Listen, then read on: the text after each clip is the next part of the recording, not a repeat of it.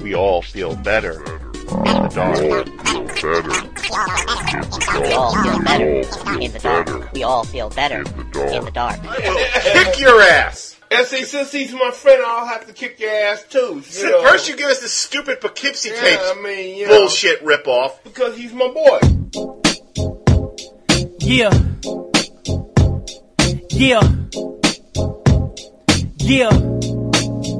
Check it.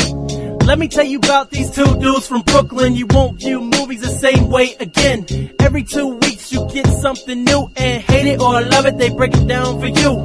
Tom, DJ, and Derrick Ferguson been writing for years, got respect from the peers. Watch these movies for all benefit. The watching Halloween, love Tom rather spit. How about a couple musicals or maybe Dennis Quaid? But Tom's on a rant, directors be afraid. Episodes classic, don't get it twisted. And from the start, these two have been gifted. Tom loves Kristen and Derrick loves Pam. Tom hates heroes and Derrick can't stand remakes of movies that don't need remade. Watch out studios, they won't be played. So give it up for T and give it up for D.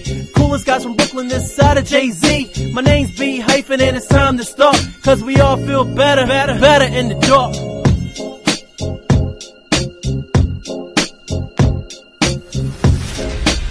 Robotic human surrogates combine the durability of a machine with the grace and beauty of the human body. With most people living their lives through their surrogate selves, our world has become a safer place. You see what they see, feel what they feel, from the comfort and safety of your own home. Go watch that movie. This is a Better in the Dark spoiler warning. The following program features discussions of major plot points, even the endings, of recent films. If you have not seen the films discussed and don't want to know anything, stop listening now. You've been formally warned, and from this point on, we have the right to complain, bellyache, bitch, moan, or otherwise whine about it. Thank you, and enjoy the show. After our great adventure in Metropolis, we have returned. And we have returned 1 week before Thanksgiving. And before we go any further, Tom, let me wish you and your family a happy Thanksgiving. And since we won't be seeing each other next week because I'll be away. You'll be away? Yeah, I'll be away for a couple turkey. days. Well, we'll both be eating turkey. Yeah, just not in the same state. There you go. Of course, to all of you out there, you faithful Better in the Dark listeners, very happy Thanksgiving. Well, we hope that you enjoyed your Thanksgiving present from us. Yeah, because by the time you hear this, Thanksgiving will be over. We had a lot of fun doing that with Michael Bailey. And we hope you guys enjoyed listening to the Superman episode. I hope you listened to the Superman episodes. We can safely announce now that he will be back to join us when we do our Justice League episode, which we've already talked about doing next year. That generated a lot of buzz. And we haven't even seen the movie one yet. We have one guy, Mike Blanchard. Hi, Mike. He actually has gone back and he's been rewatching Lois and Clark from the beginning. You were on Mike's show recently. M-Wire. Movie Weekend Review. Right. Where we went back and forth about the merits of Ghost Rider. And I want to lay it on the line here. I don't hate Eva Mendes. I just hate the guy who, when trying to get into her pants when she was a teenager, said, "You know who you look like? Raquel Welch." See, Mike should have really got you to be on that episode. Oh, y'all guys could have had a ball with that one. But he's actually went, and he's been rewatching the entire series. Yeah. My God. If I knew we had that type of power over people, oh my gosh. We would do a soupy sale. Send us money. You know them little green pieces of paper your parents having your wildest kids? Put those in the envelope. Right. Mail it to Uncle Derrick and Uncle Tom. Uncle Tom, yeah. Unfortunately, Rimshot. Mr. Sales has passed away. Yes, along with a number of people. One person, of course, that is a favorite of both of ours, Edward Woodward. The Equalizer. Who we talked about in our second obscure horror movie episode. We talked about The Wicker Man. Great, great actor. Have you ever seen Breaking Morant? No, I have not. I think I have it on DVD. I have to find and lend it. Another great movie. That was a movie that was made during the Great Australian Boom. Right. That was at the very beginning of that. He wasn't in a whole lot of stuff that I recall, but what he was in that I've seen, he was always good. Yeah. The Wicker Man, you and me both said, now that's a horror movie. So what are we doing today, Derek? We are reading email. A lot of email, but it's also our periodic review episode. Which you guys out there always look forward to. And Tom and I have a full plate of movies for you. We have both seen 2 films by ourselves and 1 film we both saw. Right. And we're going to be discussing all of them. Right. Both of us have seen District 9. Right. I've seen Surrogates. Mm-hmm. You've seen Paranormal Activity Yes. and Pandorum, and I just recently saw 2012. Yes. The thing is about the Mayan calendars, I'm more curious about how the Mayans didn't mark where their civilization was ending. I want to go into this more when I do the actual thingamabob. Right.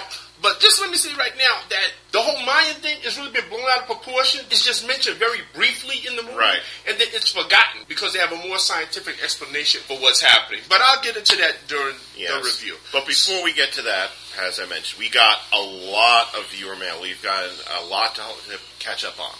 Yeah, because we haven't been doing it lately. But that's because we had a lot of other stuff Right, that we had to do. But as we say so often, you guys are the ones that we really work for. Right. We don't want you to be writing these emails in vain. So, bear with us for a while because we're going to go through all of these emails and get them out of the way. Right. So we're going to start with, of course, the email that we referenced in the Quentin Tarantino Director's Court episode. Yeah. Which was written by Ed Henley. Once again, Ed, we are very sorry it took so long for us to get to your email.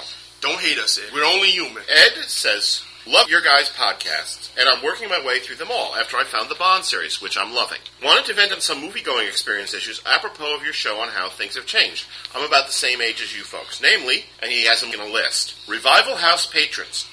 I lived in Manhattan for the last 15 years before moving to Baltimore. Don't ask. And I always found that the people who go to revival theaters like the Walter Reed and the Film Forum are some of the noisier and least considerate to see movies with.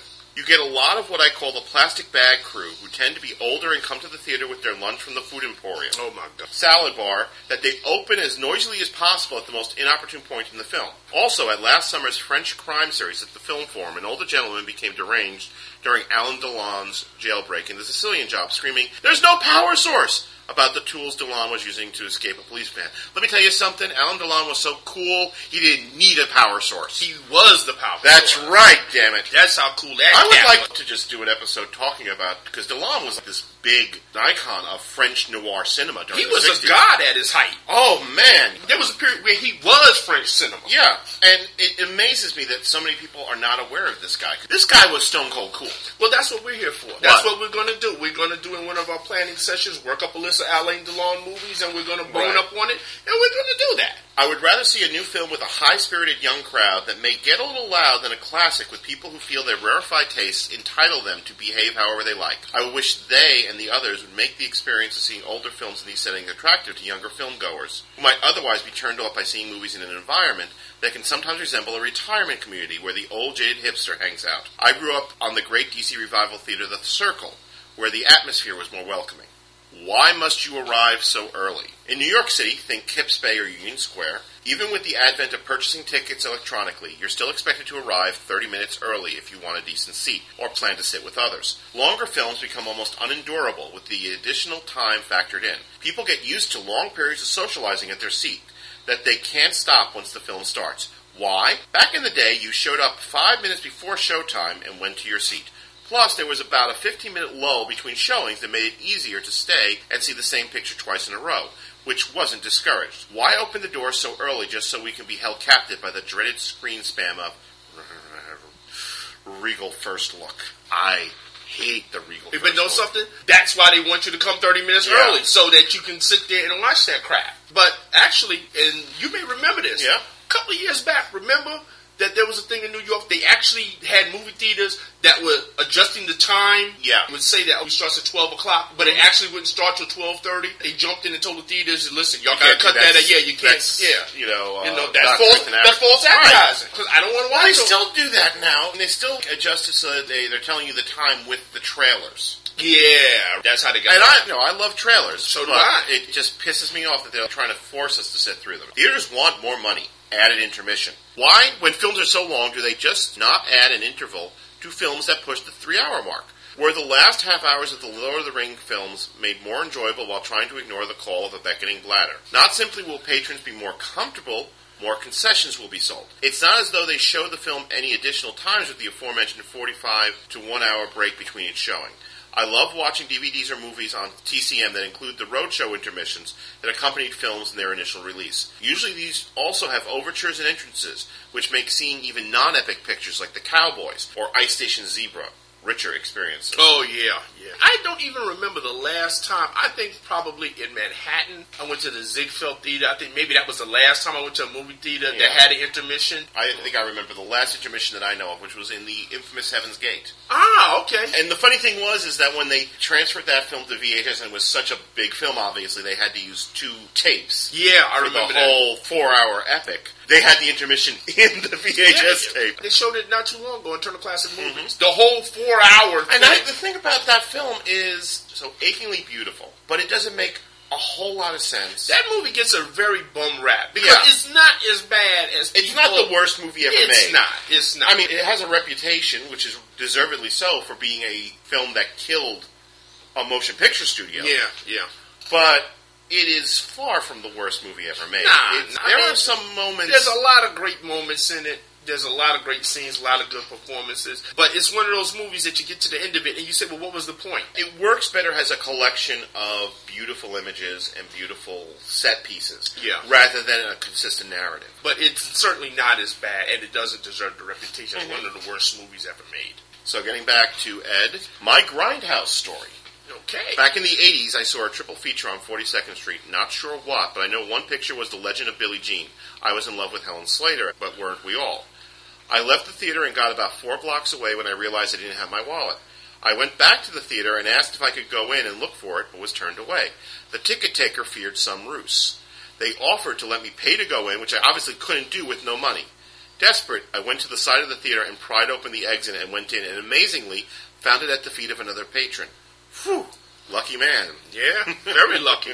On the bright side, the landmark change is good. While they do artier fare in cities like New York City and D.C., here in Baltimore, which only has one theater in the city proper, they'll show stuff like the new Bond picture. The Ziegfeld in Paris I also love, which are the only single-screen first runs left in New York. I die every time I think about the late lamented Worldwide, the $3 theater I haunted all through the 90s in Midtown, where the spirit of the Grindhouse lived on. Like you guys, I could go on, but I won't. Though I hope you do. Keep up the good work. Ed. Thank you, Ed. Thank you very much, Ed. And we all mourn the Worldwide. Yeah. The reason it closed down was very simple. It wasn't making money. No, it wasn't. The Worldwide, that was on 50th Street. You went, They had all the theaters downstairs. I remember me and Patricia would go there. There'd be a mob outside. And I have no idea why here in Manhattan you can't make a go of a good $3 movie theater. Luckily, we've got, I've mentioned this on my live journal, Space Monkey Mafia. There is a pilot program that some of the Low East theaters are doing where if you go to the theater before 12 noon, it's $6. I've taken advantage of that twice so far. And granted, there was the situation when I went to see Paranormal Activity where it was so early in the day that the person, it was on Friday. So the new films had come in, and the person had forgotten to change the plates, and they had moved Paranormal Activity to another theater. Okay. So I'm sitting inside, and I'm like, the movie's supposed to start. Where's the movie? And eventually somebody comes and goes, oh, I'm sorry, we didn't put the plates in. They're over next door. It's in the next door.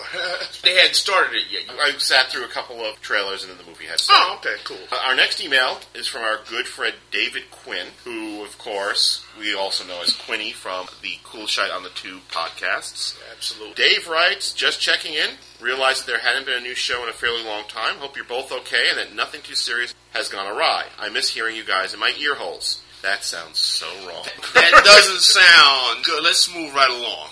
I emailed back and forth with Quinny, and it turns out that he had not known about the transition. IRS. Well, he knew about the transition to Earth2.net, but I think that he got his through iTunes. Oh, okay.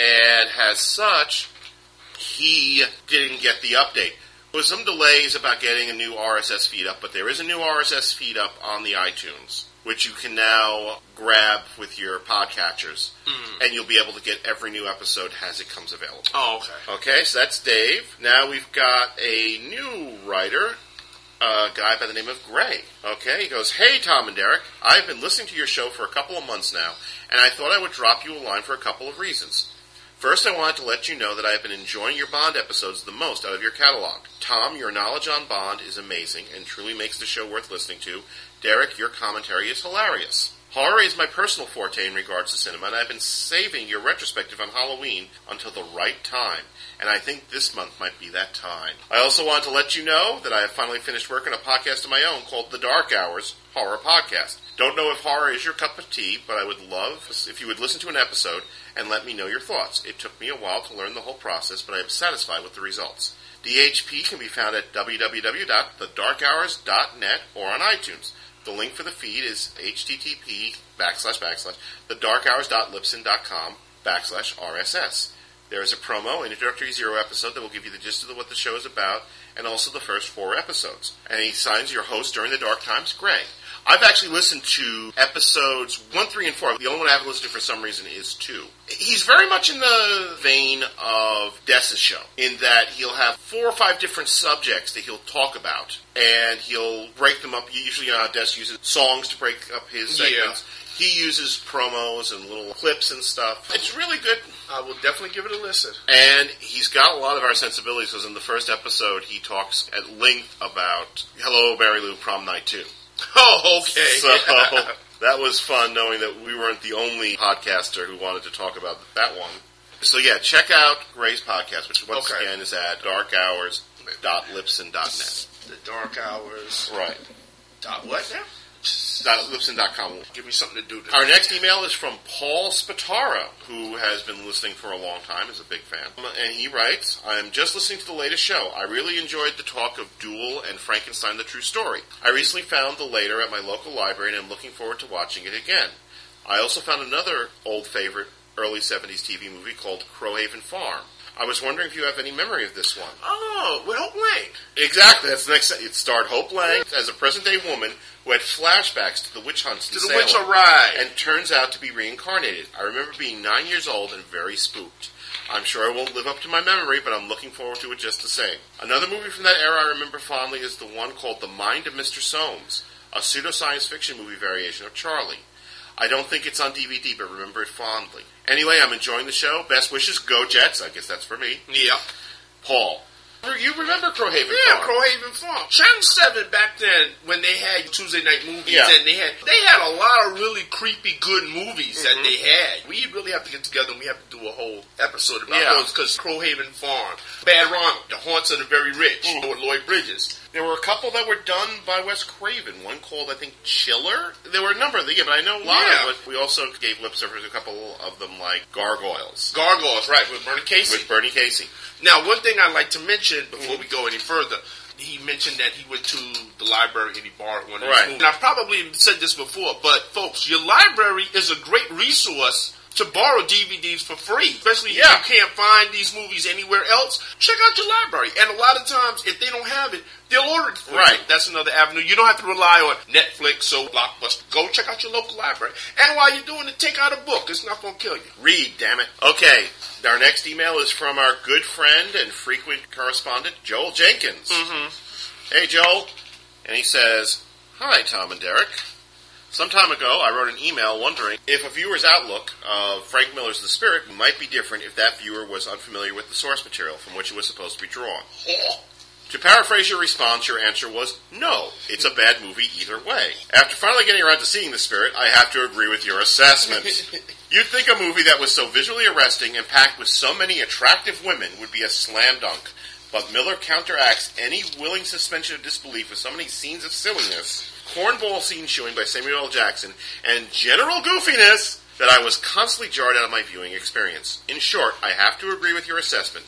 The Spirit is a bad movie, whether you know Eisner's work or whether you're unfamiliar with it. Though I'm ambivalent toward Nicolas Cage, I don't understand the recent slams on Knowing or Next. Both films that I found very entertaining and even thought-provoking in the case of Knowing. However, you did steer me true in regarding Something Wicked This Way Comes, a great little movie that I somehow managed to miss seeing until you recommended it. By the way, I'm not normally a fan of rap music, but I love your theme song. And though I don't always agree with your assessments of movies, I do find Better in the Dark highly diverting, even when discussing movies that I might not have any intention of seeing. Joel Jenkins. My buddy Joe. Yes. Before we answer him, you folks check out Pulpwork Press website. Tom will give you the address of it at the end of this.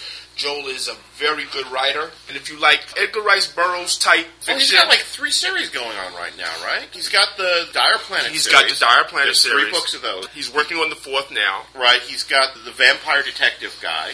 Well, that's not a series. That's just that one book. That was just that one book. And he's got the Gannett Brothers? The Gantlet Brothers. The Gantlet Brothers. The first one is the Nuclear Suitcase. Right, which just came out recently from Polar Express. That's right, and he's going to be continuing that series. That's his gratuitous free plug. There you go. We can answer his going back to the spirit. Right. I will never forgive Robert Rodriguez for that. No, because blame him. Just as I blame that guy who told Eva Mendes, you look like Raquel Welch, we all blame Robert Rodriguez and say, Frank, you can direct a movie. Yeah, because didn't he let him direct a segment of, what do you call it, Sin City? He's listed as co-director because of the literal shot-by-shot filming, but he was on set all the time. Robert. We love you, Robert, but... Don't encourage Frank Miller anymore.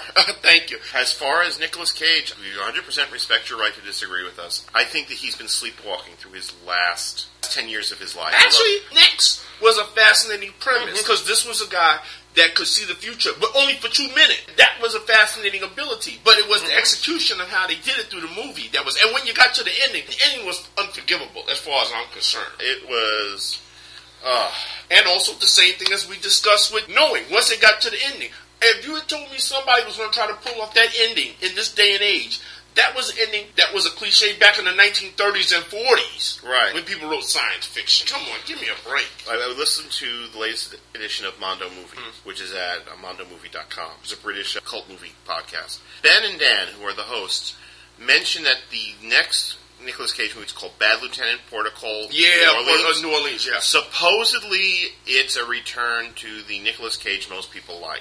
That's what I've heard. I've heard good things about that. It's more of his wild and nutty, go-for-broke acting style from his early days. It would have to go some distance to beat the original Harvey Keitel, Abel Ferrara, Bad Lieutenant. Let me tell you. Yeah, well, apparently it is totally unconnected. The idea is they're going to have like a whole series of Bad Lieutenant, Protocol in different cities, and it'll be just the only thing that's uniting them is there's a police lieutenant and he's a bad person. That's not exactly a bad idea. No, it's not. So what I understand, Protocol New Orleans has no connection to the Abel Ferrara film, except that I think Abel Ferrara probably got a nice check out of it for letting him use it. I'm sure he did. Deservedly so. Thanks for the check. Now I'm going to cut your throat. Abel Ferrara, one of the directors you do not want to meet in a dark alley. We have one last email, and this is from our good friend Donovan Grant. And he goes, "Hey guys, love the show, although I'm a fairly recent fan, having caught up after first hearing Tom on the Green Lantern episode of Views from the Long Box. I love the honest discussion you guys give each subject you talk about, as well as being completely open to disagreements at the end of every show. I just finished the first part of the Superman episode guested with Mike Bailey. It was awesome, and so far included my favorite line from the podcast. Derek, every show based from a movie is called The Series. Friday the 13th, The Series. Poltergeist, The Series. Your ass, The Series. Awesome! Anyway, I wanted to take this time to be a total comic book snob and correct you on a bit of information. I'm just going to roll up my sleeves here for a bit. Go right ahead, listen. When starting to discuss Superman the Animated Series, Tom said that initially Bruce Timm thought about doing a Hawkman or Green Lantern show. That's not really the case. Originally, after Batman the Animated Series finished airing in 1995, the producers worked on various WB cartoons, including Freakazoid and Pinky and the Brain. Bruce Timm had pulled out of Freakazoid after feeling he wasn't a good fit to be its producer, so he wasn't really working for a very short time until Jean McCurdy approached him the same way she approached him for Batman and asked if he wanted to do a Superman show, to which Timm jumped at the chance.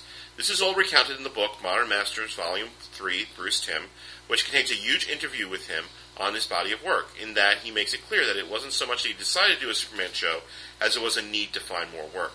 Just wanted to clear that up. Still love the podcast and of this writing. Can't wait for the next part to the Superman show. Your fan, Donovan Morgan Grant.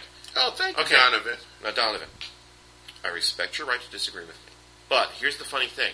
That little tidbit, which I talked about, Timm's production company having considered other characters, is also from an interview that Bruce Timm gave to Back Issue Magazine, which predates the interview that you cite, I think. Either your version is right or my version is right. The truth of the matter is it's probably somewhere in between. Yeah. I'm willing to bet there was something where Gene said, could you do another DC animated show for us? Right. And maybe she even suggested maybe Superman. And they went through the possibilities of doing Robin as a spin-off, or doing Hawkman, or doing Green Lantern, and decided to go with Rick Curdy's responsibility.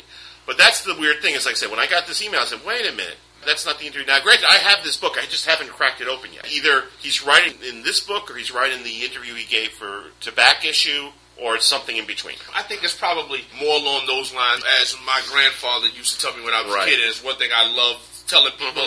They'll think, well, there's two sides to every story. No, there's not. There's three sides. There's your side, there's my side, and then there's what actually happened. So I think that's probably you and Donovan. Neither one is entirely wrong or entirely right. And also, me and Tom, we encourage people to voice their opinions. Yeah. And that's what this is all about. Doesn't mean that you hate the person because they disagree with you. You just have a disagreement of opinion. That's all. It opens up new conversations. Exactly. And that's what this is all about. All we ask, and Donovan was very respectful. If I get an email from somebody saying, you know what, you're fucking ignorant, this is how it really was, I'm not going to read that. No, delete that shit. I'm just going to toss it. Donovan came to us out of a respectful place, and we're giving him a respectful answer. Yeah. So thank you.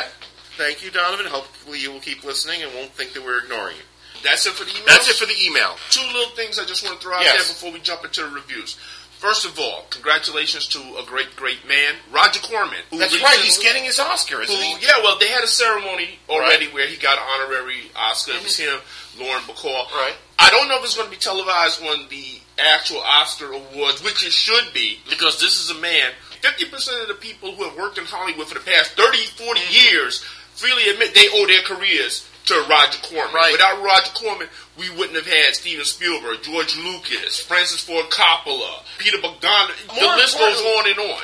Also, people always focus on Roger Corman's exploitation fare. Right. He was also a big proponent of the art house circuit in the 60s and 70s. Yeah. And used his clout through American International to bring over some very controversial films. Yeah.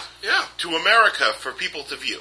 You hit it right on the head. People are, Roger Corman, B-movies. Roger Corman's contribution to American cinema can in no way be diminished. The man should have got an Oscar years and years ago, as far as I'm concerned. And I'm just glad that they recognized him and didn't do some bullshit move like waiting until he passed away and say, okay, well, we're going to give it to the guy while he's alive. The posthumous Oscar. Yeah, I hate them things. If you want to show appreciation for somebody, give it to them while they're alive. The second thing I want to do is I want to give a shout out to our buddy Russ Anderson, who is Papa. Congratulations to Russ, his beautiful wife Trelina, and their daughter Jasmine. We have another child in the Better in the Dark family. Absolutely. Congratulations to you guys. We love you, and I'll be in touch with you guys soon, because I keep saying I'm going to go down there and visit them. I usually go down there and trash Russ's house on a regular basis. So we're very happy for them. Emails out of the way. Shout-outs have been done. Right. Now it's time to get into what the good people have been waiting for. That's right. As we said, we're going to cover 5 films today. Who wants to go first? Well, Age Before Beauty, so that would be you. Okay, so I guess we'll talk about the first film of the ones that I've seen by myself, which is Pandorum, which was a German-American co-production, directed by Christian Alvart and written by Travis Malloy. Okay. The reason I went to see this, first off, it was Dennis Quaid. Dennis Quaid, exactly. And secondly, because it was one of the few options for a horror film at the time when, of course, we all want to see horror film. I also like the fact that it was an R-rated horror film. And it's something a little different because it's a science fiction horror film, because it starts off with Ben Foster waking up in the cabin of a spaceship with no memory of who he is or what he's doing there. One of those big, spooky, Ridley Scott alien type. Yeah, well, it's like it's very claustrophobic at first. And then he's joined by Dennis Quaid. And they kind of figure out that Dennis Quaid is one of the ship captains. They figure out that the ship was designed for a very long voyage, so they have 5 different shift teams to rotate. They'll do like 6 months, and then they'll go into suspended animation for a year. And then the next shift comes out. Right. Okay, exactly. Each shift has its own captain. Exactly. That's a damn good idea.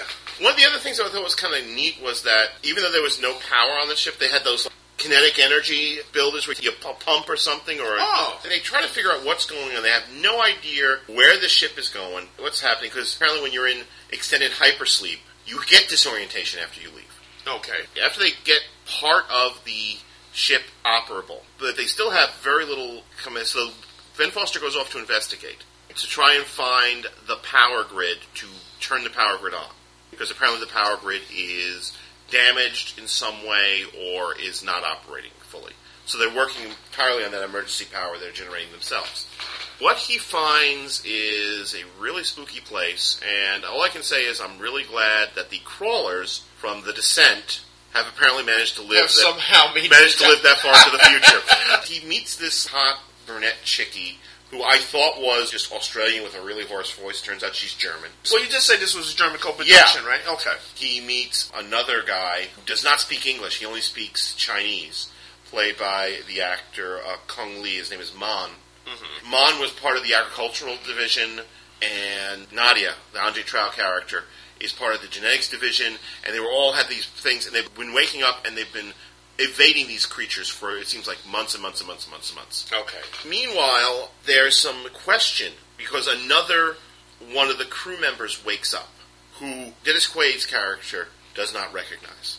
All right. And he explains that he was part of the previous shift, and the reason why they were sleeping for a lot longer, they discovered they were sleeping for a lot longer than they were supposed to, was because one of the members of his shift suffered from Pandorum, which is a kind of like a rapture of the deep, only for space. Okay. Something really terrible happened. He ended up releasing a whole lot of the passengers who were in hypersleep out into space. Things just went horribly wrong. So where'd the thingies come from? If you've seen enough movies like I have, and if you have, you kind of figure out what's going on pretty early on. And what has happened is this latest shift, the shift that was supposed to come on, was actually supposed to come on many years earlier. Okay. And what the crawlers are is actually evolved from the passengers who were woken up. Oh, inbreeding. And they've adapted to being in this perpetually dark, nuclear-radiated spaceship. Inbred hillbillies in outer space. So you've got Dennis Quaid and this other guy who's acting really kind of hinky, trying to get the logs up and trying to figure out what is going on with the ship. Okay. And on the other hand, you've got Ben Foster and Nadia and Man trying to evade the thingies, and also there is this other character played by Norman Reedus, Shepard. It's nice to know that Norman Reedus has proudly embraced his role as the Antonio Fargas of our time. When I saw the trailer for this, you know what I thought of? What? Immediately, Event Horizon. I give it a lot of credit for being R-rated and being unapologetic about it, because we live in a time now where the tendency is to make all horror films PG-13. PG-13, yeah. To get that teen crowd. But it builds on two shock twists that are very, very easy to guess at. I've already tipped the hand about one of them. Okay. I'm not going to tip the hand on the other one, but if you watch the scenes with Dennis Quaid and this other guy, you'll figure it out very quickly what's going on. Christian Alvert must really love Neil Marshall. Because there are scenes that seem, with the exception of, instead of it being a cave, it's a spaceship. Yeah. There are scenes that are lifted almost whole from The Descent. So this is the Descent in outer space. The Descent, including there's a scene where Bauer has to evade a whole bunch of sleeping, what they call hunter-killers in the film. Like walk on top of them to get to a nuclear reactor's turn-on switch, which seems very similar to something that happened in Descent. There's another one where they have to hide in a pile of dead bodies and offal and stuff. That, once again, is actually almost the same shot from probably the most iconic shot in The Descent. It's not the worst movie in the world. It's not the worst movie I've seen this quarter. We're not even talking about the worst movie I've seen this quarter, which is probably by default the Final Destination. Final Destination, right. But this is the 3D one. But it is not the greatest thing in the world. Okay. I give it credit for doing an R-rated horror film and doing a science fiction film. Is it worth the rental? Maybe. As I've said in the past, if you're going to choose somebody to lead humanity into the future, you can do a lot worse than Dennis Quaid. Right. You know? Right. So it's not a movie that you would tell anybody, listen, you absolutely got to see it, but there's nothing else available. Yeah. It's not going to kill you. So no, it's not that. Oh, all right. Cool. So is it my turn? It is your turn. My turn. And we're going to go with a movie that I had a lot of hopes for, and I was really let down, disappointed by it. It's a movie that came out this year, directed by Jonathan Mostow, and starring a great, great man, Bruce Willis, right, who has made science fiction movies before, like Armageddon and 12 Monkeys and the classic The Fifth Element, which are all science fiction movies that I love, especially The Fifth Element. That's one of your favorite films. I could watch that thing every day. So when I went to see Surrogates, I said, it's Bruce Willis. It can't be a bad movie. It's the year 2017. There's been this technology that's been developed, whereas everybody has something that's called a surrogate. What it is, it's an android body. In your house, you have a STEM chair. You sit in the STEM chair, and your human consciousness is put into the surrogate body. While you're in the surrogate body, you can taste, touch, smell, feel, all the sensory experiences that you have as a human being. But it's a body that's about 90% indestructible, and you can make it look any way you want. So Bruce Willis, when we finally see him in his human form, he looks haggard, he's bald, but his surrogate is young and handsome, has got a full head of blonde hair. When I saw the trailers for this, I'm like, that is the worst looking wig you could possibly have chosen, Bruce. Yeah.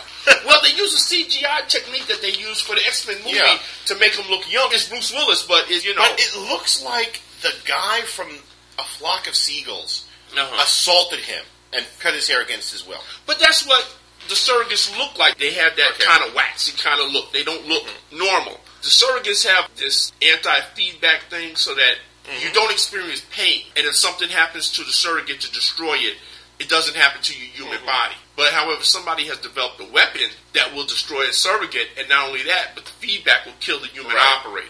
They're trying to find the guy who invented the surrogates and kill him. The problem with that is that this guy has a dozen surrogates, and he never uses the same one twice, so you never know who he is or where he's at. James Cromwell plays the guy who created the surrogate technology. Now, to get to the meat and potatoes of the movie, which isn't going to take too long because I'm going to tell you right now I'm going to trash this movie. Bruce Willis, in the course of his investigations, his surrogate gets destroyed. Now, instead of just finding another surrogate to put him into, he decides that he's got to come out and investigate the case as his human self. He goes to the station house where he works at. His boss says, "What are you doing here in the flesh?" You know, it's like a phobia people have against seeing you in the flesh because everybody's got a surrogate. As Bruce Willis is reconnecting with his humanity, he tries to get his wife to stop using her surrogate and join him and be real.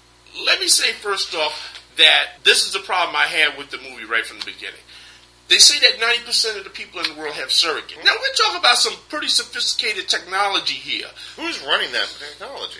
Not only that, how is 90% of the world population able to afford this technology when 90% of the world population can't afford DVRs? A lot of people can't buy cars. We're talking about something that, in effect, is an android that is totally indistinguishable from a human being. And you got to buy the chair that goes along with it. How are people affording this? Second of all, Willis's surrogate is destroyed. Why not just put him in another surrogate? Why does he have to come out? Another surrogate that looks different from the first one. Which is something that they touch on in the movie, which to me would have been a more interesting angle to take to the movie, because one surrogate is destroyed, and this is one of this really hot-looking blonde chick with big boobs. When we see who the human operator is, you go like, "Oh my God!" You know. So to me, that set up a more interesting angle of the movie. What if you got black people who have white surrogates? Right.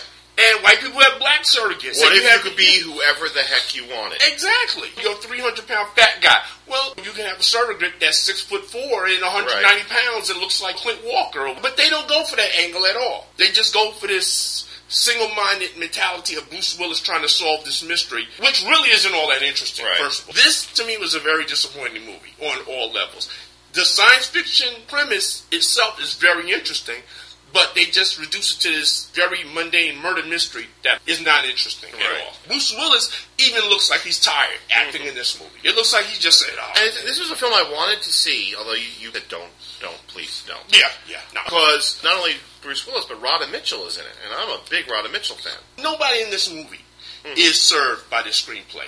Ving Rhames is in it. His character goes nowhere. James Cromwell, who's in the movie for about like 5 minutes. For the rest of the movie, you see him as his surrogate forms. So he just showed up and collected a check and went home. It's not a movie. If you're a Bruce Willis fan and you actually have to see everything that Bruce Willis does, go see it, but be warned. Go pop in your DVD of The Fifth Element again.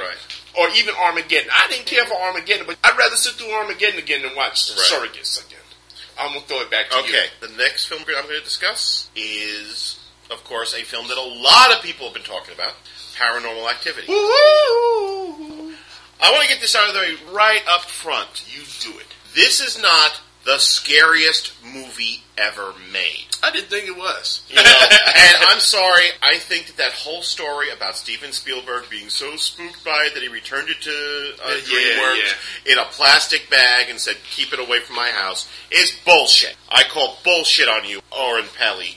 That's movie hype. It's another one of these films that is shot in the kind of point of view genre along the lines of Blair Witch and Cloverfield. Semi-documentary stuff. One of the first things I did like about this is they say right up front, because they have a title card saying, DreamWorks Pictures would like to thank the families of these people for allowing us access to this footage. Which to me is kind of a subtle reminder that we're not going to go through with shaky cam every 5 seconds. Right. And a lot of this film is very stable. Thank God. It is the story of... As everybody knows how much Uncle Derrick hates shaky cam. It is the story of Katie and Micah, a young couple. Katie is a student, although what she's studying we never know because she doesn't seem to do anything. Maybe that's what she studied, doing nothing. Yeah, she doesn't seem to do anything regarding studying. And we don't know what Micah does. They just moved into this new house. Katie is a very special girl because apparently since the age of 8, she has had these weird encounters where things have moved in the middle of the night. She's felt... One of the things I did like about the script was that the first question we always have with a haunted house film is, why the fuck they don't get out? Eddie Murphy said it best in his thing. Just leave. Yeah. Just leave the house. Well, here he establishes right early on that they can't leave the house because it's not the house that's the problem. Of course, why Micah stays with her, that's another question. That's another thing. It's like, so long, baby, you're haunted. We can't be together. The first scene, we see that he buys this brand new super-duper camera setup, and he's planning on recording what goes on while they're asleep. Bullshit, he wants to make a porno. He does keep trying to get her to do that, and she's like, wants to make a porno. And she's like, no, we're not going to do that.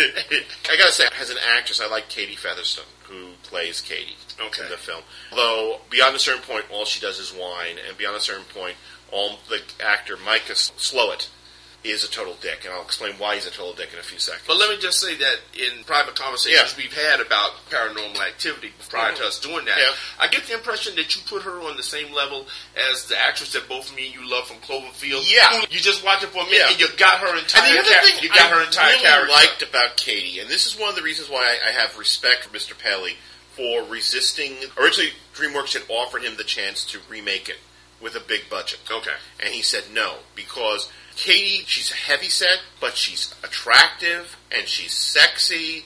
She looks like a regular person. Yeah, she looks like a regular person. And you know that if he was given a $3 or $4 million budget, they would push on them Ashley Simpson or some other sort of CW-friendly... Yeah, somebody trying to make Katie a career. Cassidy, that stupid bitch who's been trying to channel Heather Locklear on that Melrose Place remake when nobody gets to channel Heather Locklear except Heather Locklear. Breathe, Tom, breathe. You folks don't want to get them started on this. Trust me on this. You don't want to get Tom started on the new Melrose Place. I stopped watching finally. I couldn't make it till when Amanda shows up. Well, that's good. I don't want to get a phone call talking about you had a heart attack. It was one of those things. You know how, like, when we were talking about Smallville 2 episodes ago, I said there was a moment when I was watching Smallville and I said, I wouldn't mind if every one of these characters died horribly. Yeah. I had that with pretty much the first episode of this Melrose Place remake, but that's beside the point. But anyway, now they're going to force me to watch Smallville because now my girl is going to be on it. You heard right? Pam Amanda Waller. Yeah, of all people. Wow. And then they got the 2-hour Justice Society thing coming up. Although, I'm sorry. They're going to force me to watch this crap. And I'm with Mike Bailey on this. If I'm going to do the Justice Society, I want Green Lantern, The Flash, and Hawkman. Yeah.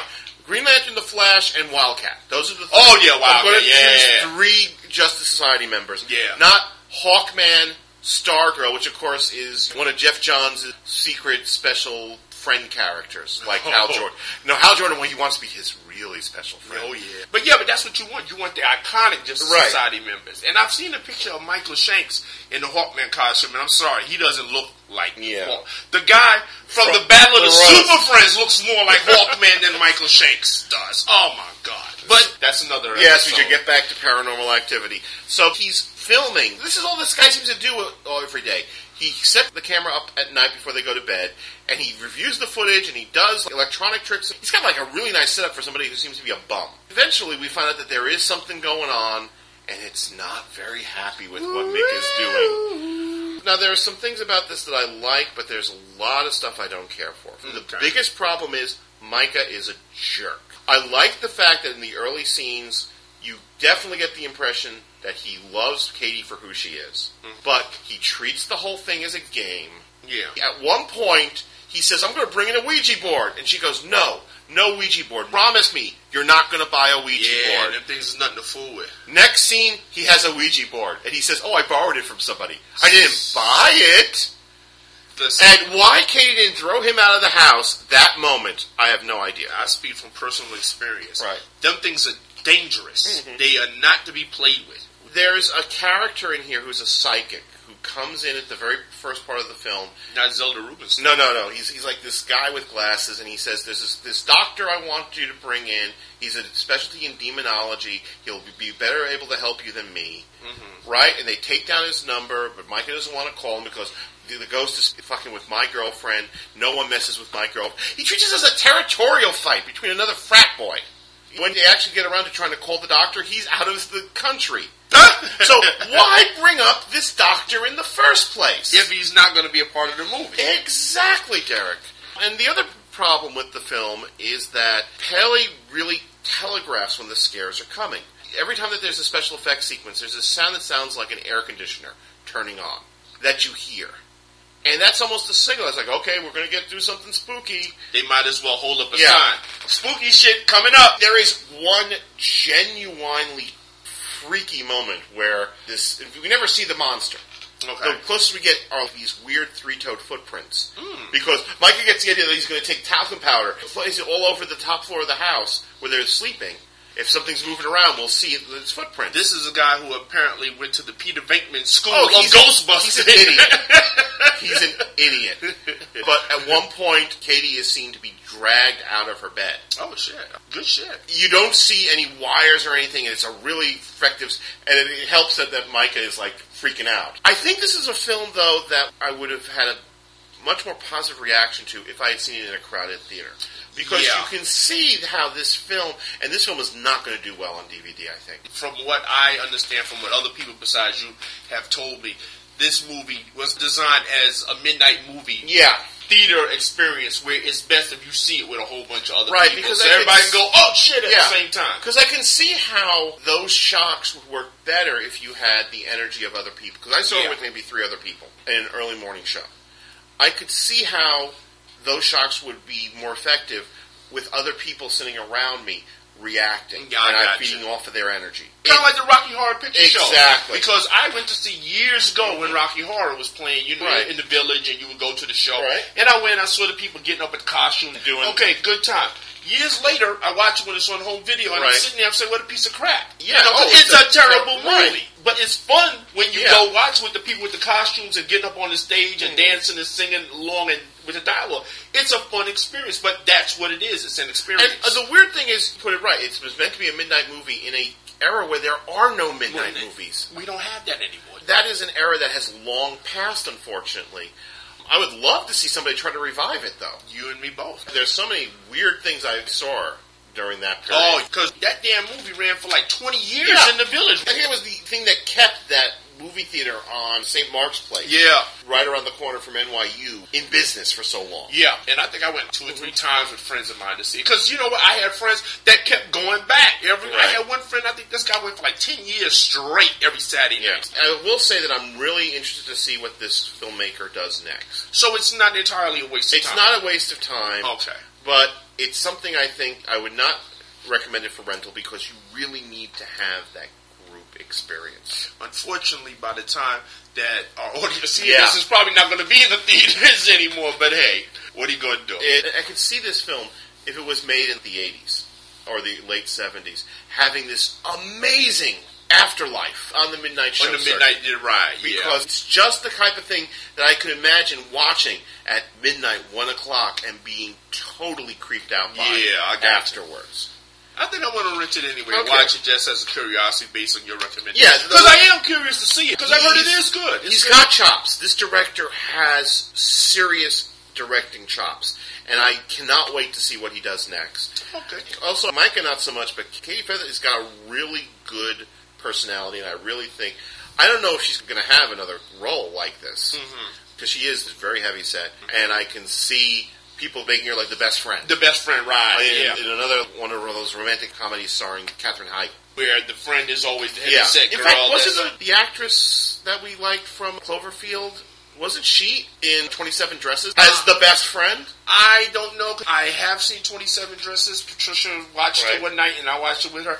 I don't remember a blessed thing about that movie. Well, she got it because she's a big Grey's Anatomy fan, and she likes Katherine Heigl. But Katherine Heigl doesn't do anything for me. Yes, she's a gorgeous-looking babe, but outside of that, she doesn't do much for me. Lizzie Kaplan. Right, Lizzie Kaplan. In fact, using the magic of Wonderbox, I'm going to see if I was right about that. Good old Wonderbox. Let us take a look. Well, you must have seen 27 Dresses yourself. I didn't see 27 Dresses, but I remember seeing a... You undercover romantic comedy lover. You take that back. You undercover romantic comedy lover. I guess I was wrong. Oh, My Best Friend's Girl was the film she was in as the best friend. Never heard of it. I think there's a good reason for that. You have one more film to talk about before we talk about District 9. Yes, and this is one that probably still have a good chance of catching in the movie theaters and when they hear this, because, of course, it was the #1 movie last week. I think it made something like $60 million the opening weekend. It's the end-of-the-world apocalyptic thriller 2012, starring our friend, the great man, John Cusack. John Cusack. First of all, let me give you a little bit of history lessons, babies. There was once a great man called Irwin Allen, who was known in Hollywood as the master of disaster. And what he did was that he made disaster movies. He would get a bunch of actors. Some of them were former greats who had been A-list actors, but now weren't A-list actors anymore. And then he took some up-and-coming actors and he put them together, and he would either put them in an earthquake, or he would put them in a mile-high skyscraper that's on fire, or in his best movie, which I consider to be the Gone with the Wind of disaster movies, he put them in an ocean liner and flipped the whole thing upside down. Irwin Allen made these movies with a lot of skill, a lot of dedication, a lot of heart. They made money, they were exciting, they were thrilling. You know why? Because we cared about the people. And if you're going to put people in that position, you have to care about them. Because some of them lived and some of them died. Half of the fun of going to see these disaster movies was that there'd be about like 20 actors in the movie. And you would go and say, okay, well, he's going to die, he's going to die, he's going to die. And that was part of the fun. 2012, I didn't give a shit about who lived or who died in this movie. I'm telling you right now. Except for John Cusack and one of the two actors that played, because his character's got two kids in this movie. John Cusack is a science fiction writer / limousine driver. And we all know what happened to John Cusack the last time he played a limousine driver. World of the Slab. Well, first, I should jump back to the prologue in the movie. It starts in 2009. The British actor, and I'm going to take a stab at pronouncing his name here, Chiwetel Ejiofor. He finds out through a friend of his that's conducting geological research in India that there's been unprecedented solar flare activity. Radiation that previously was benign and not harmful has suddenly turned into like super microwaves that's cooking the earth from the inside out. What that's doing is that it's shifting the tectonic plates around. So continents are going to start moving in 2012. Which coincides when the Mayans predicted that the world was going to come to an end. That's in 2009. Chiwetel Ejiofor gets to the president, played by Danny Glover, and his chief of staff. So now is it agreed that if you're a distinguished black actor in Hollywood, you will eventually get to play the president? Yeah. Not that Danny Glover plays it all that well, and I'll get into that in a little while. The chief of staff, played by Oliver Platt. Who's somebody we've talked about and like very much. Yes, I do, because I actually had the pleasure of meeting him and talking to him for about half hour, 45 minutes. He's a very nice man. He goes to them, he tells them, listen, the world's going to come to an end in 2012. Danny Glover gets all the heads of state, and he informs them. He says, okay, this is what's going to happen. We cut to 2012. John Cusack, his wife has left him, played by Amanda Peet, for this other guy, and she's living with him, and he shows up to take his kids on a camping trip. He goes to Yellowstone Park, and while in the park, he runs into this whacked-out guy played by Woody Harrelson, who has his own pirate radio station where he's a survivalist, disasterist. He's always screaming about the world is coming to an end. And he shows John Cusack evidence that, okay, this is what's going to happen. The governments of the world, they're involved in this conspiracy. They're only going to save a certain number of people. John Cusack gives him the finger and leaves. However, what happens shortly after that? Well, there's an earthquake in California, slides into the sea. Which is what I have to admit is a spectacular special effects sequence. The CGI guys go crazy with this movie. The statue in Rio de Janeiro, Christ the Redeemer, we see that fall. We see St. Peter's Basilica fall, and the dome is rolling over, crushing. But that's all that Roland Emmerich is about. The big money shot. And I should say, folks, if you want to go see 2012, take my review with a grain of salt, because I have not seen a Roland Emmerich movie yet that I've liked. That includes Independence Day. I didn't like it. But Independence Day was sold entirely on the idea that you get to see the White House blow up. Exactly. That's what his whole movies are based around. These huge, big set pieces. But it's what we got to endure to get to the set pieces. That's, oh my God. And this movie's like 3.5 hours long. And you're sitting there and you're just like, and I'm shifting in my seat. I'm saying, oh my. And then, of course, it comes another big special effect. By the fourth earthquake, John Cusack had outrun. I was bored. I said, later for this shit. So what? He keeps outrunning earthquakes. He jumps an RV over a chasm, slightly smaller than the Snake River Canyon. John Cusack, Daredevil stunt writer. While it's fun to see John Cusack in action hero mode, it's always good to see John Cusack, period. You just say that this is a role that any actor could have done. Every single actor in this movie. Danny Glover is wasted. Oliver Platt. You know that there's something wrong with your movie when the guy's supposed to be the bad guy. He's the only one that makes any sense every time he opens up his mouth. Whenever Oliver Platt spoke, I said, why don't you listen to the man? He's making sense. People apparently went to see this in droves because it was the #1 movie last week, and I'm sure they're going to go see it because you know what I get from people when I tell them about this movie? Well, I just want to turn off my brain and be entertained. My brain likes to think. My brain doesn't like to be turned off. That drives me up the wall when people say, well, I just want to turn off my brain and be entertained. Why is it necessary for you to turn off your brain to be entertained? All you're doing is giving lazy filmmakers like Roland Emmerich license to make stupid, dumb movies like 2012. That's it. I'm done. We need to talk about something good, don't we? Yes, we do. Luckily, the last film we're going to talk about is something good. What's that? District 9. Oh, cool. I like me some District 9. I like me some District 9, too. I think it has its flaws, but it is a very, very good film. Yeah. You know how this film got made? How? Peter Jackson was hired to do a Halo movie.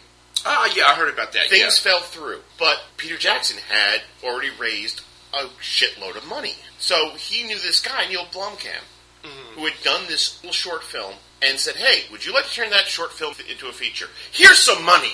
Here's a whole shitload of money. What we got was District 9. And which I'm pretty sure is every filmmaker's dream. Yeah. You have somebody just comes and backs up a truckload and says, and dumps a whole bunch of money on your lawn. A lot of the reason why this film works is due to the performance of one Sharlto Copley. Yeah. A first-time actor, no less, who plays the main character, Wilkes Van der Meer. And who has been tapped to play Howling Man Murdoch in the A-Team movie, which is filming even as we speak.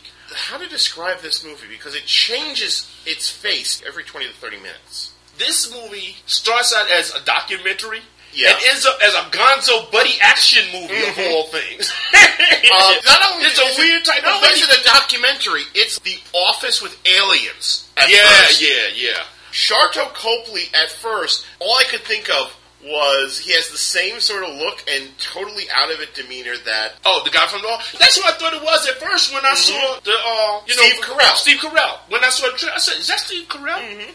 I think we should mention first that the movie, for those of you who haven't seen it, one day this huge alien spaceship just comes to Earth and hovers over Johannesburg in South Africa.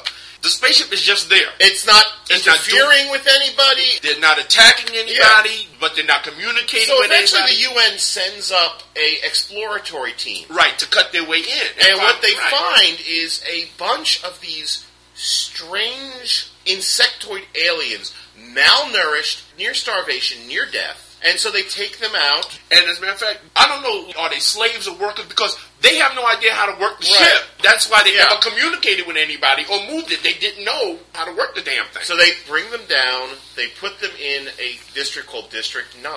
A ghetto. basically a ghetto. And I think it's also very clear why, given the money he was given, he kept it in Johannesburg. He wanted to make very clear parallels between this and what is for them a very near memory of apartheid. Apartheid, yeah. It's still a sore point in that country, even after all this time. The aliens, which they call prawns, are living in this ghetto. They're causing some problems. People are uncomfortable. And we see all these signs, you are not welcome here. Prawns not allowed. And I think it's very funny. I appreciated this as a black man. I appreciated the irony of the scenes where they had black people were commenting. They asked their opinion on it. Oh, they don't belong here. They should go back to where they belong. Why? And we don't know there's what a lot of irony in this. We know that they really dig cat food. They eat the thing canned and yes. all. Right. And we actually see scenes where they trade technology for a whole case of can. You know, I'll give you. And in fact, what's the first thing that springs up in there? A Nigerian warlord. Basically. He has this whole thing with trading cat food. However, this is the thing. The aliens don't mind trading the technology because, as it turns out, humans can't use it anyway. Right. You got to have alien DNA. And this Nigerian warlord actually is killing prawns that he catches by himself. Right. And he's eating them because he thinks that by ingesting their flesh, he'll get to use his And these weapons. are some pretty funky weapons, because we see them do some pretty nasty things. It is decided that they're going to relocate them to another ghetto further away from Johannesburg. This is outsourced to a private organization, and it is given to the son of the head of this organization, who is the aforementioned Wilkes. And this cat is so inept at his job. Absolutely clearly clueless. I still love my favorite line. He sees the little kid, and he's like, I need to talk to your dad. Here's a sweetie. I'm a sweetie, man. And throws the thing back at him. The kid hits him with a rock. You stupid human, And they go through a considerable amount of trouble trying to relocate these aliens because they don't want to be relocated. And they don't understand English, too. Mm-hmm. And of course, once again, much like in the film Alien Nation, they're given, quote-unquote, South African names. Right, yeah. And there's this one, John, one prawn, who it turns out is... No, they do understand English, but they can't speak it. Yeah. Because they do communicate with them. Right. But they communicate with these clicks and everything like that. But I don't think they read English. No, I don't think, because he tries to show the form at one time. And you hear, like, what is this? I don't understand this. Yeah. It turns out that the father of this child is more intelligent than the others and has been looking for something for the last 16 years. Yeah. And finds it on this day. Mm-hmm. During the course of this evacuation, this thing gets spilled on Wilkes. It sprays his black goop in his face. And Wilkes' life starts changing. Ooh, yeah. That's all I will say about this. I mean, there's a lot of twists and turns. I think one of the things I think might be a flaw is, like I said, is that it keeps changing its mind what it wants to be every 20 minutes. Yeah, after about a half hour, we leave that documentary. Oh, so he keeps bringing it back. Yeah, occasionally. It starts being a documentary, and then it's a straight movie, and then it goes back to the documentary format. It's kind of like, you remember how we've discussed a couple of episodes ago, Behind the Masked Eyes of Vernon, and how I said that there were these sequences that flipped into full cinematic mode during the documentary section, which didn't work for me quite so much. It was the flip side of that. Once it became very clear this was a cinematic movie, when it kept going back to the psychologist they were always interviewing. Yeah. And Wilkes' assistant on this thing, who runs away when things get really hairy. But the movie really cranks into high gear because, as it turns out, Wilkes forms an alliance with John. Whatever was in this canister that spilled on him is fucking him up in ways that we're not going to go into. You got to see the movie for yourself to see what it does. But that's when I say it turns into this Gonzo Buddy movie because... But even before that, it becomes a conspiracy film for a while. Yeah. For reasons we're not going to go into, Wilkes is now able to operate the machinery. Right, the alien technology, which makes him of value to this alien John, because he's saying what was in the canister made me wait for us to get my people back home. And he makes an alliance with John. Well, listen, if you help me, I'll cure you of what... Well, one of the things I like about Copley's performance is that a usual American movie like this, Wilkes would have had some sort of redemption. Not so in this film. He gets more and more nuts as the movie... He gets very... No, but his motives, even though he does virtuous things in the last act of this film, he's doing them for purely selfish reasons. The guy he's out for self, which is why I like him. And I like that he increasingly gets more nuts as the movie goes along. Especially when he gets into that battle suit. Yeah, that was a great set.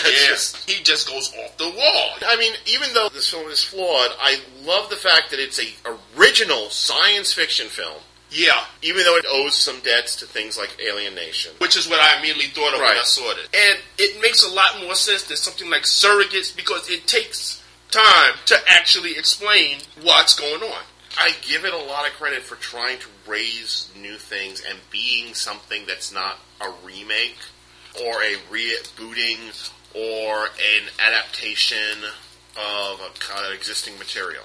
Well, it qualifies as what I think is a legitimate science fiction movie. It's not an action thriller disguised as science fiction. Until we get to that last quarter where it does turn into an action movie. Up until then, it's pretty much straightforward science fiction. I enjoyed it a lot. Yeah. He's eating chocolate, folks. His mouth is full of chocolate. Yes. That could be, out of context, very inappropriate sounding. Only if they have dirty minds. Only if we have a dirty-minded audience. But it was great at the end of the summer, which, as we know, we have christened the Summer of Meh. Summer Meh. To have this really good film at the end of it. This was a movie worth waiting for. Agreed.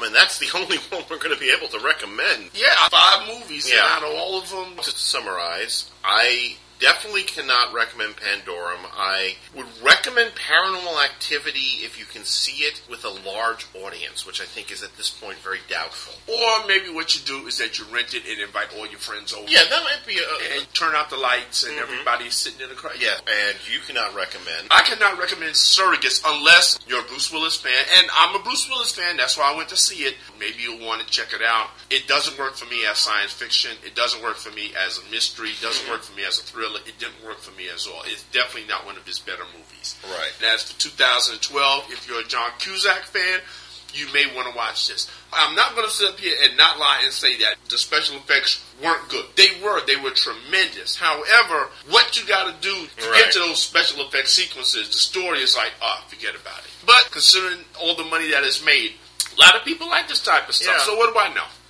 And we both enthusiastically recommend District 9. That's a movie that's great special. I mean, if you guys love special effects, it's great special. It's great CGI. Terrific story. Wonderful performance by Sharto Copley. Yeah. We are definitely looking forward to seeing more of real soon. This is a movie that's definitely, when it comes on DVD, is going to go into my home library. And I'm sure they're going to have a whole bunch of nifty extras. I love the way also they advertise this film with those very subtle ads with the "this is a district restrict for humans only." Human only zones. All those like posters that were showing up around. But they had I saw the buses they had on there. This is a humans only bus. That's it. So hopefully, well, let's see what's coming out in the. I don't know if there is any much. Oh, the Sherlock Holmes coming out for the next session. That's going to be what on Christmas Day. Yes. Yeah. And there are, I guess, Robert Downey Jr. That'll be worth watching for him alone, if nothing else. Well, Robert Downey Jr. and Jude Law. One really incredible actor, one really good actor. Yeah. The only thing that worries me is that it might come out to be more of a, like action Sherlock. I saw the trailers for this, and you know what I flashed back to? What? Remember the young Sherlock Holmes movie? For some reason, I think that this is the characters from that movie all grown up. Because that was kind of like an action Sherlock Holmes. Yeah. I got to admit, though, I find it so hilarious that my local 7-Eleven, every month they do a different movie tie-in. Yeah. And this month, it's Sherlock Holmes. Okay. So you've got Sherlock Holmes all over the place. Okay, as a longtime Sherlock Holmes fan, what I'm excited about is that maybe, just maybe, this will make Sherlock Holmes cool again and expose him to a whole new generation of fans who will be encouraged to go back and read the Arthur Conan Doyle books, who will be encouraged to go see the Battles of Rathbone movies and the Jeremy Brett TV show. So we could be looking at a whole Sherlock Holmes renaissance here. So is it time to get into the administrative? Yep. Do your administrative stuff, and then we got to get out of here and get ready to do our next episode we're going to record today. There are a number of ways to get a hold of us. Perhaps the most easy way is to drop us a little email at betterinthedark@earth2.net. That's betterinthedark@earth-2.net. We also have 2 message boards, one that is associated directly with the earth2.net website, so you just click through on the forums and look for our name, and then you can join up and start in the fun there. You can also join the official Better in the Dark board at betterinthedark www.proboards.com, which is, of course, run by our good friend Eric Fromm. Hell, sign up for both of them. You're looking for stuff to do on the internet anyway, so. Derek and I both have Facebooks, and in fact, our good friend Kaylin Conley put together a Better in the Dark Facebook group page that you can join. You can become a fan of that.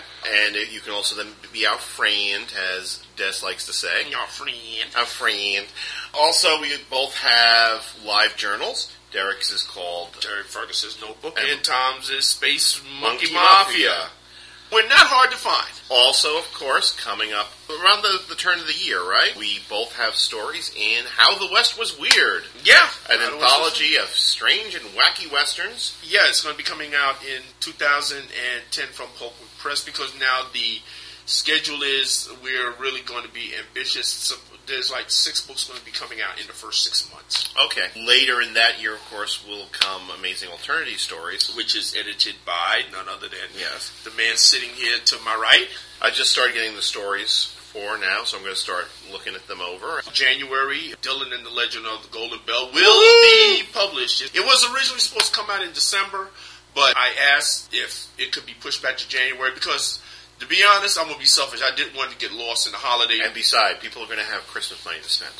Yeah, well, and know what I figured? I figured that people, they have disposable income, they're going to be spending it on their friends and family, and I'm not that arrogant to think that they say, oh, well, I got to have Derek's book. And they would probably say, I'll buy it in January anyway, so why not have it come out in January? And you can learn more about Dylan and the Golden Bell, and How the West Was Weird, and Amazing Alternative Stories, and all the Joel Jenkins books we talked about earlier in this episode at Pulpworks.press, which is at pulpworkpress.com. There you go. Lots of fun stuff for those of you who like to hear us babble. Yep. Also, we should mention you were recently on M-Wire. Yep. We still have 2 episodes of This is Views from Sector 666 that are going to be coming out. Yeah. Where me and Michael Bailey talk about Blackest Night. Yeah. And I've also done a couple of shows for Back to the Bins, where Scott Gardner of Two True Freaks, and you can find them at twotruefreaks.libsyn.com, each bring a random comic book, and we talk about them. It's a lot of fun. It's really short. Usually it's about a half an hour, maybe 40 minutes. So, and also, don't forget to mention, you just did an episode of your own comic-themed podcast. The DJ Comics Cavalcade. DJ Comics Cavalcade. And there might be something else coming out. See? Because now it's Michael's got 4, I got to step up my game now. Oh, what is this, competition? I guess so. Oh, my God. Yo, guys, can you top this? You guys got to sleep sometime. I know what you say. But anyway, yeah, folks, so we're not hard to find. We're all over the place. So I guess that's it for this review episode. Next time you hear us, it's going to be a return to Gilt Edge Bonds. Mm-hmm. We're finally going to get to those 2 last Pierce Brosnan films, including the film that I now believe is the worst film ever in the series. He's been waiting to tear me a new one on this episode. But it also has Sophie Marceau. Yeah, but we've only got last 2 Brosnan movies, and then we have the Daniel Craig films, and we're going to have a bottle of champagne for that episode. And we'll be ahead of those Surrender Monkeys yet. We should rent tuxedos. There we go. Yeah. I'm almost tempted to say we should record it live. If we could find a way and find somebody to be willing to let us use their auditorium for a couple of hours.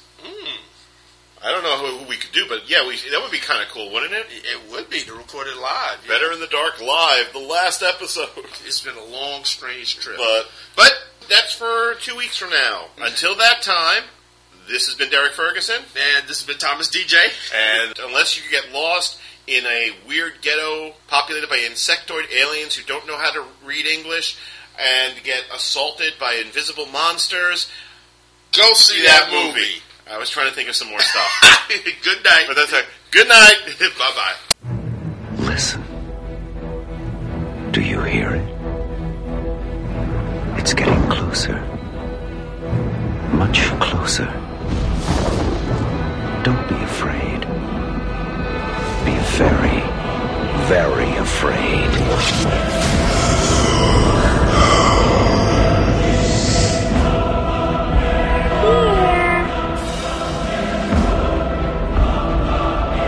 I've got a message for you. Ready for death. Fresh meat. Kill her, Mommy. Kill her. Oh, yes.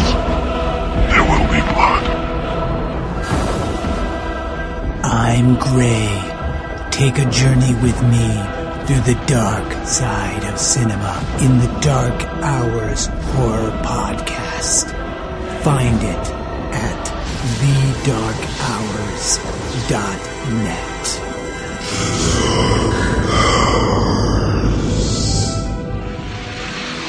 Terror has no shape.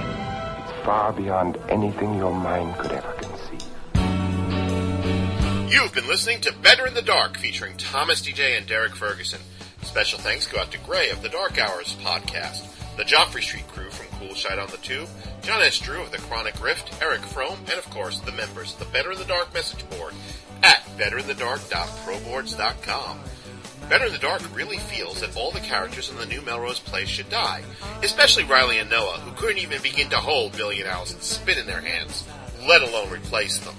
Send all comments, praise, hate mail, and pipe bombs to betterinthedark at earth2.net. That's betterinthedark at earth-2.net. Please vote for us on Podcast Alley, and why not leave a review of us on iTunes? Better in the Dark is a Conspiracy Productions presentation in association with the earth2.net community of podcasts. All material copyright Thomas DJ and Derek Ferguson. Until next time, remember that even though he's dead, Alain Delon could still rise up and kick all your butts through sheer willpower and still have enough charismatic energy to power his tools all by himself.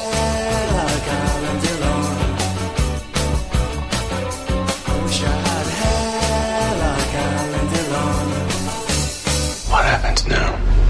Now it's up to you.